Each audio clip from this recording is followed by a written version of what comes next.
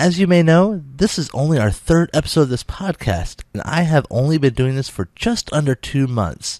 And already, we have hit over 100 likes on our Facebook page, a dozen followers on Twitter, and over 300 unique users on the website. I knew we were going to grow and reach great heights, but never at this amazing of a rate. To all of you who have made this happen, you are amazing, and I couldn't thank you enough. This is the Sleeper Hold Podcast.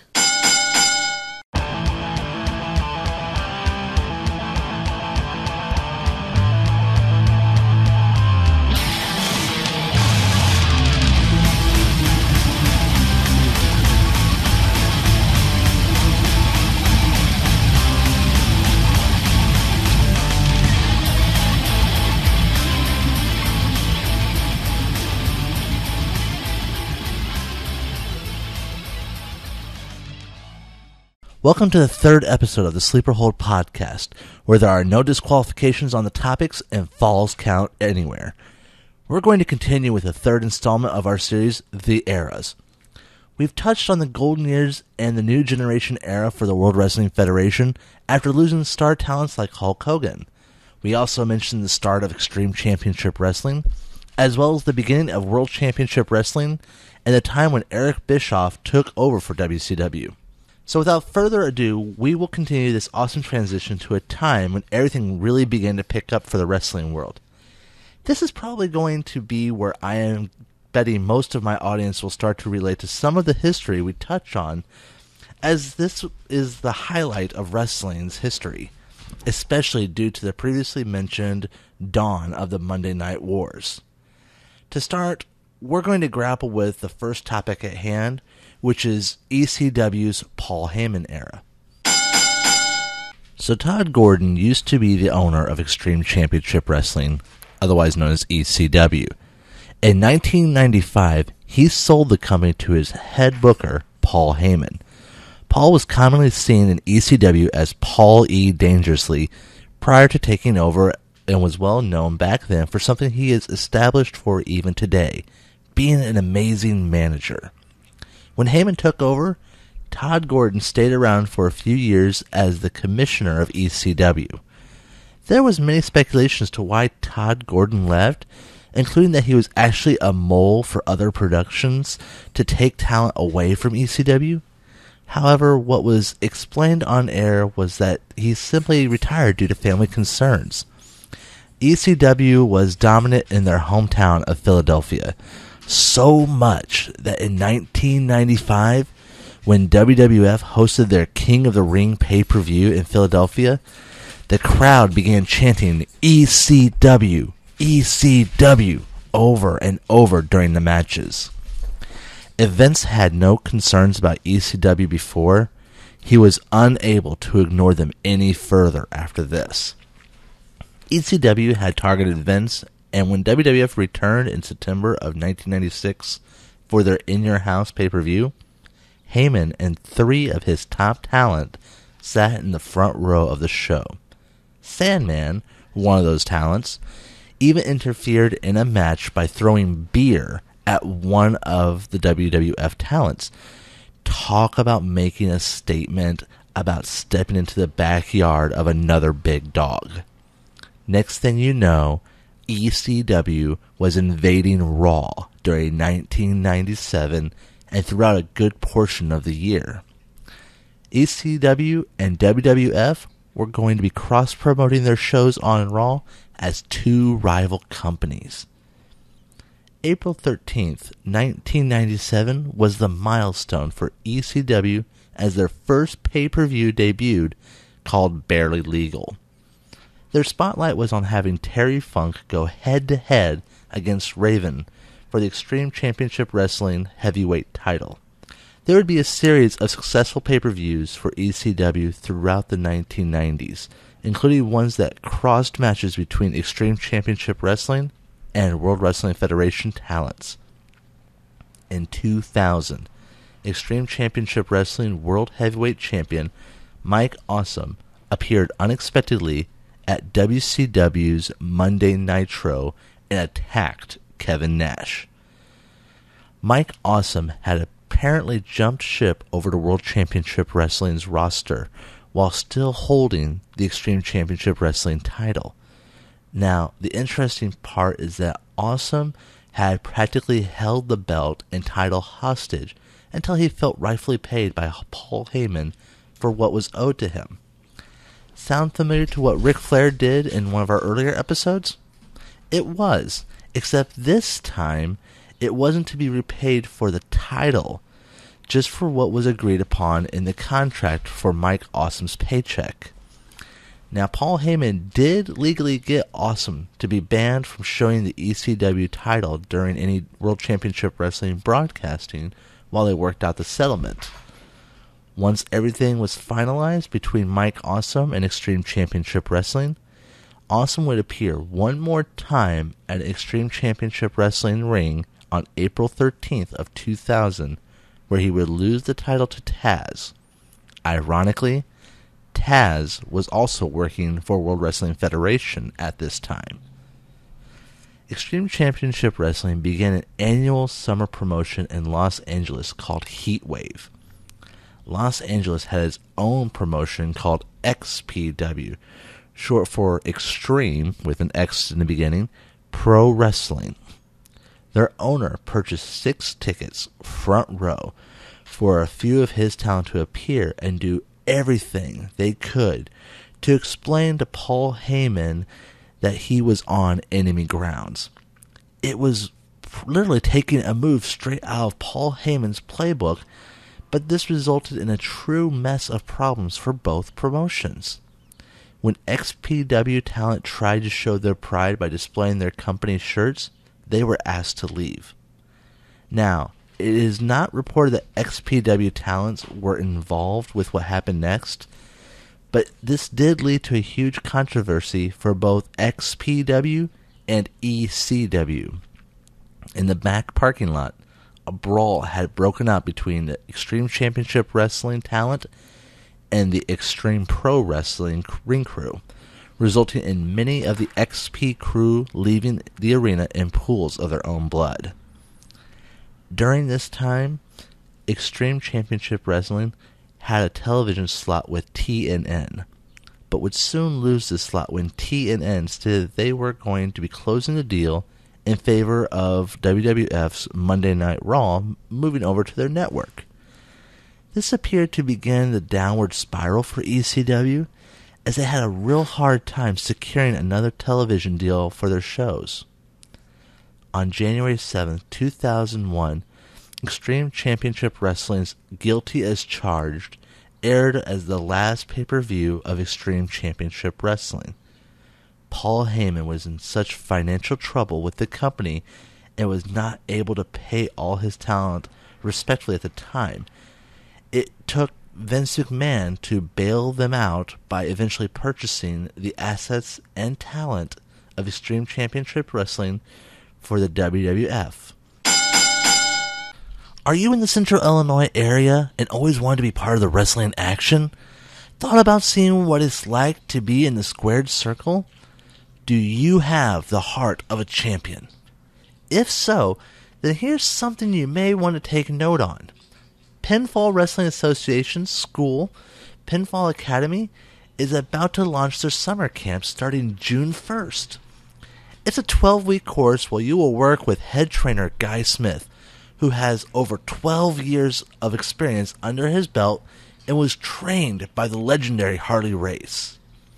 From what I know, it's the only school in the area, and these guys will make you excel. There is a special registration night on May 12, 2015 at the PWA Pinfall Academy. If you want to find out more information, let me give you a phone number of who you want to talk to. The number is 217-679-6401 and ask for Tim Givens. Or look them up on Facebook by searching Pinfall Wrestling Association. And tell them the Sleeper Hold Podcast sent you.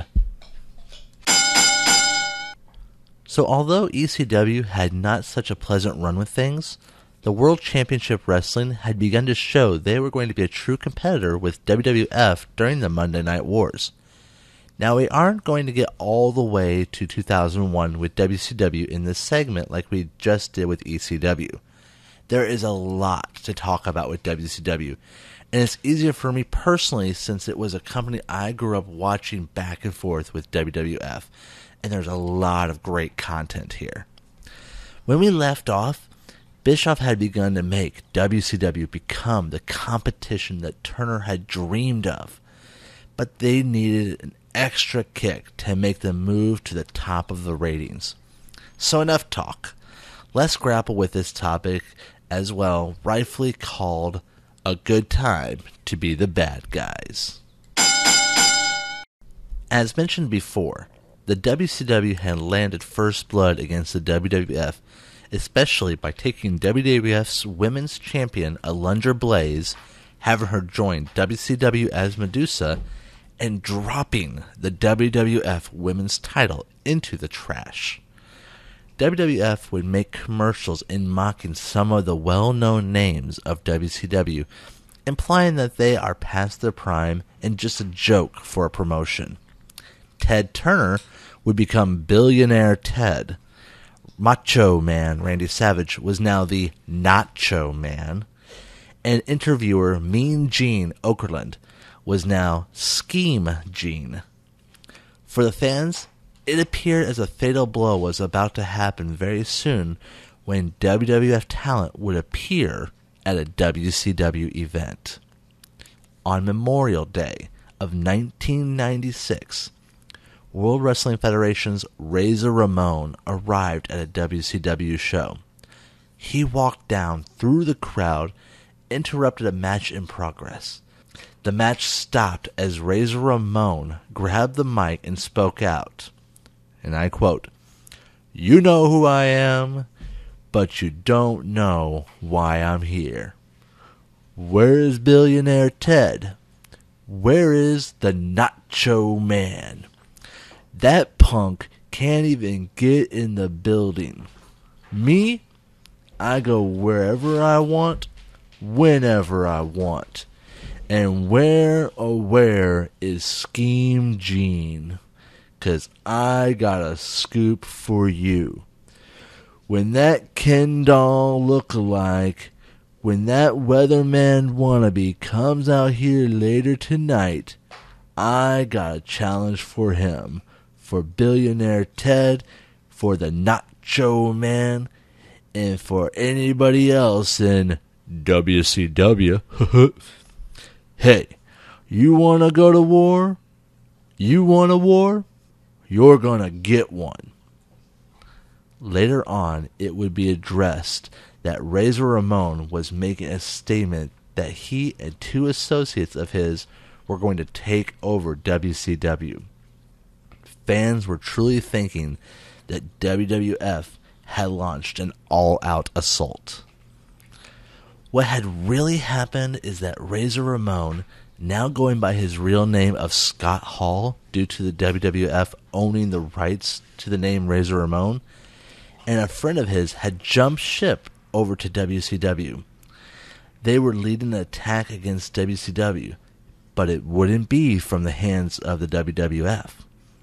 When Hall would appear again, Sting confronted him, only to be promised a little, well, scratch that, a big surprise was waiting for him the following week. The following week, Kevin Nash, formerly known as Diesel, and the WWF arrived, and the two became notorious as the Outsiders. They would arrive whenever, uninvited, and would either try to take over the commentators section, attack wrestlers backstage, or do anything to cause a disturbance for WCW. They would tease about the arrival of their mysterious third partner. Ironically, even though interviewed and honestly denying that they were employed by the WWF, many fans believe that the Outsiders were working for the WWF as a method to destroy the WCW. This was such a huge issue that even the WWF filed a lawsuit against Hall, Nash, and WCW at one time. Despite all the behind-the-scenes drama, the fans only saw one thing going on with the Outsiders. The two demanded that the WCW brings out three of their best to take on Hall, Nash, and the third partner to see who the dominant team was in WCW. The other good part to note about this is that during this time, because the WWF owned the rights to the name Diesel and Razor Ramon, they kept announcing that Diesel and Razor Ramon were making an appearance back at the WWF. And this kind of caused some internal struggle and concerns for the WCW. These guys were attacking allegedly from the inside and not working with WWF, but they're going to make a return appearance at WWF? What had actually happened is, even though those names were still owned by the WWF, they placed them on two completely different people, random individuals, to play the role of Razor Ramon and Diesel. Now, the fans felt insulted by this, and it actually did help the WCW as well. Now, Bash at the Beach of 1996 was when the match was set for the 3-on-3 contest. The match had Lex Luger, the Macho Man Randy Savage, and Sting to face off against the Outsiders. Their partner, the mysterious third person, was nowhere to be found. It appeared that WCW had the upper hand. The Outsiders, they were still confident, saying that their man was in the building, but he wasn't needed just yet. The match began, and it turned for the worse seemed to be there for the Outsiders, as they were starting to hold their own against the WCW, but still having some struggle. Things then began to look grim for the WCW as the Outsiders became dominant through the match. And then the All-American hero, Hulk Hogan, appeared to be the man of the rescuing times. He walked on down, facing the Outsiders. He even entered the ring and stood off to them.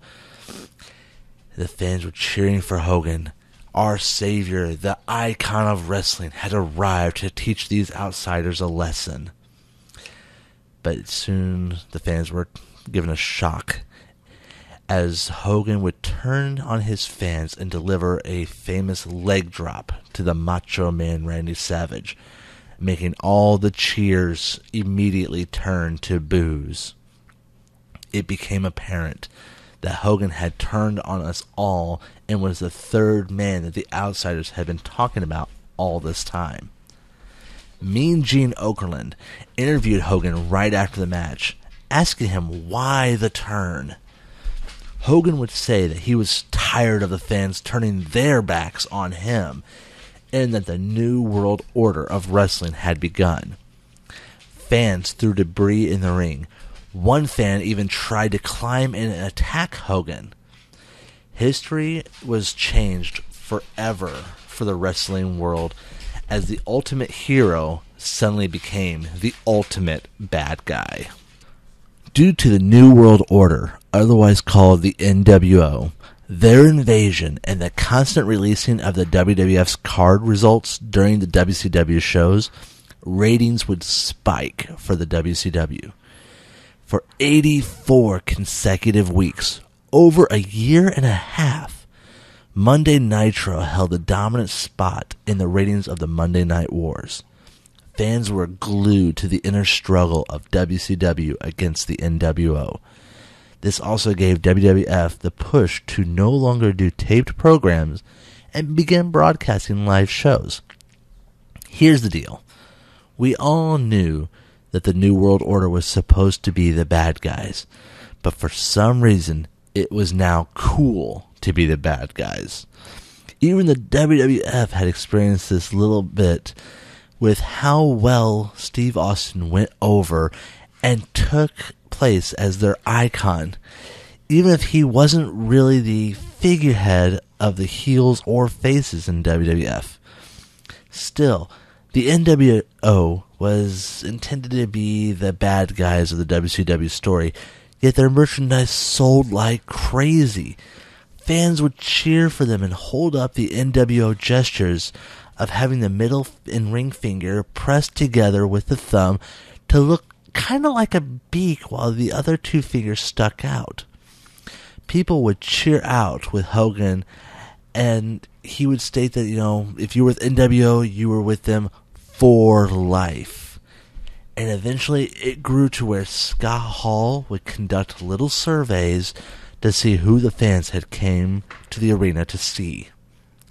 And despite what the fans would say, Hall would always rank it that they came to see the New World Order, and would close his survey simply saying, "Survey says, one more for the good guys," which implied the NWO. In 1997, the World Championship Wrestling was at its most dominant peak. The New World Order was still feuding with WCW, as a revived Four Horsemen was leading the charge for WCW to stop Hogan and the NWO. Sting had disappeared for a while, but had now returned as a much darker character. He was still Sting, but his makeup was now white face paint with black around the eyes and lips that would taper off. It seemed like it was inspired from the hit movie The Crow. It was actually a suggestion that was inspired from Scott Hall when they were having a conversation, Hall and Sting, that the new appearance should be the black and white design, and it stuck around even to this day. He was the main figure, Sting that is, to stand along the front lines of WCW and face off against Hogan and the NWO. At Starrcade, Hogan would face off against Sting in a much anticipated matchup. Their feud would last for about 15 months, although there would always be that clash and rivalry between the two of them. 97 Starrcade had been argued on whether or not it was seen as a sign for the end of times for the WCW. It was, without a doubt, WCW's golden opportunity to pull so far ahead of the WWF that they could have possibly made Vince McMahon's empire begin to fall apart. However, WCW had made some fatal flaws that would turn the tables in the Monday Night Wars in favor of the WWF. One of these fatal flaws was the fact that everything became about the NWO. The clique of the New World Order had made it by Bischoff's hands where almost anyone of the WCW roster was getting screwed over on a regular basis, even if they were promising talent. Another thing that they did that had the whole NWO problem issue was that the NWO expanded out into two groups. You had the black and white Hollywood faction versus the red and black Wolfpack faction. The problem with this is that things got very confusing about factions, and sometimes things became too predictable.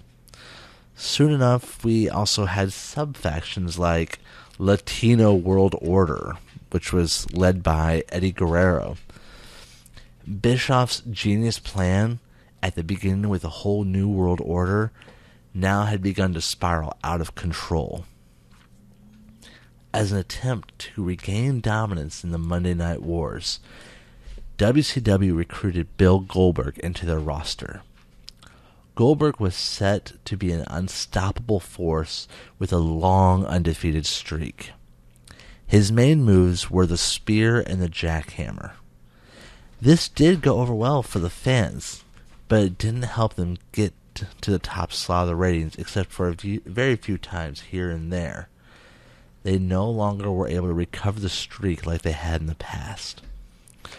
Goldberg would have his winning streak and championship reign come to a quick end when he had a match against Kevin Nash, who at the time was also in charge of booking. Then it came to what many, myself included, felt was the biggest annoyance and slap in the face for the fans of WCW that we would ever experience. On January 4th, 1999, WCW Nitro promised the rematch between Nash and Goldberg. That match was so hyped up that people were just glued to watching WCW. And then we have Goldberg get arrested by the police with accusations of stalking Miss Elizabeth, the former valet of Randy Savage and now arm candy of Lex Luger. Well, that was a big disappointment, and with Goldberg being replaced, Nash's opponent was now changed to be Hollywood Hulk Hogan. Okay, still sets up for a great match. People wanted to see the NWO Wolfpack versus the Hollywood NWO and have their leaders face off in this epic battle. What even better, it's not a pay-per-view. It was on Monday night. Or that's what we all thought. The match began, and Hogan reared back his fist, only then to poke Nash with a single finger. Nash would dramatically oversell the poke and fell to where Hogan was able to cover him for the 3 count. Fans everywhere were outraged.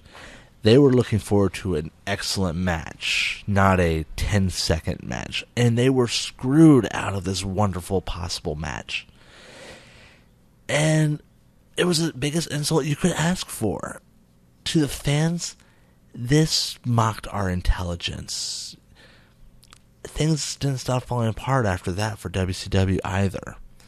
Under Bischoff's control, many of the younger talent who had so much promise were left in the mid-card slot and not allowed to grow into main event.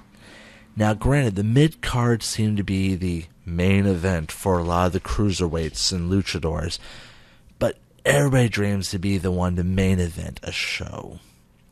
A large chunk of their roster, who were these mid-carders, would leave to the WCW to join Vince McMahon. And ironically enough, this is where they became bigger names. Some of them great champions, and a few of them even as Hall of Famers. Some of these respected names include names such as Eddie Guerrero, Dean Malenko, Chris Benoit, Perry Saturn. The 4 of them would create their own stable at WWF, and you even had Chris Jericho leave the WCW. Bischoff would try other attempts to gain the glory of WCW, such as having the No Limit Soldiers face off against a heel stable of wrestlers called the West Texas Rednecks. It was rap against country. Unfortunately for Bischoff, the Rednecks became very popular and were forced to do a face turn. So you have music celebrities who you want to have cheered because you don't want to insult the music industry, then turn around and just get booed out of arenas. On September of 1999, Bischoff was removed from control of the WCW. Here at the Sleeper Hold Podcast, we strongly believe in helping others. Therefore, we have decided to feature a charity every quarter that we are supporting and invite you to support as well. Following his induction into this year's WWE Hall of Fame, we have decided to make our first charity Connor's Cure. Head on over to our website at thesleeperhold.com and click on Connor's Cure on the right side of the page for more information. Hey guys, before we wrap this episode up, I wanted to give you a little update about some changes to our website. First of all, we have added a section for those we are partnering with, like Pinfall Wrestling Association. Also, we have added a calendar section so you can see when the next episodes are launching, as well as any shows we plan to make an appearance at. So come on out and see us. Thank you for listening to the Sleeper Hold Podcast. Don't forget to visit our website at thesleeperhold.com to comment on episodes, read our blog, for information about the quarterly charity, and more. See you in 2 weeks.